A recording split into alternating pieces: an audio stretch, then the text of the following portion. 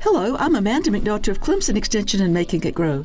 At the South Carolina Botanical Garden, the goal is not just offering visitors a rich experience in seeing a wide panoply of native and introduced plants that grow in the 300 acres which duplicate ecosystems from across the state, but they also preserve and protect endangered species. As our state is losing open land at an alarming rate, protection of rare, endangered, and site-specific plants is of critical importance.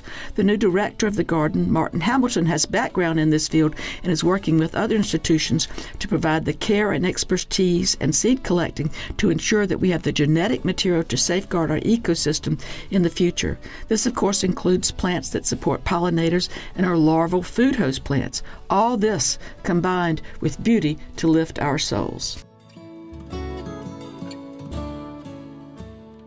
Funded by South Carolina Farm Bureau and Farm Bureau Insurance.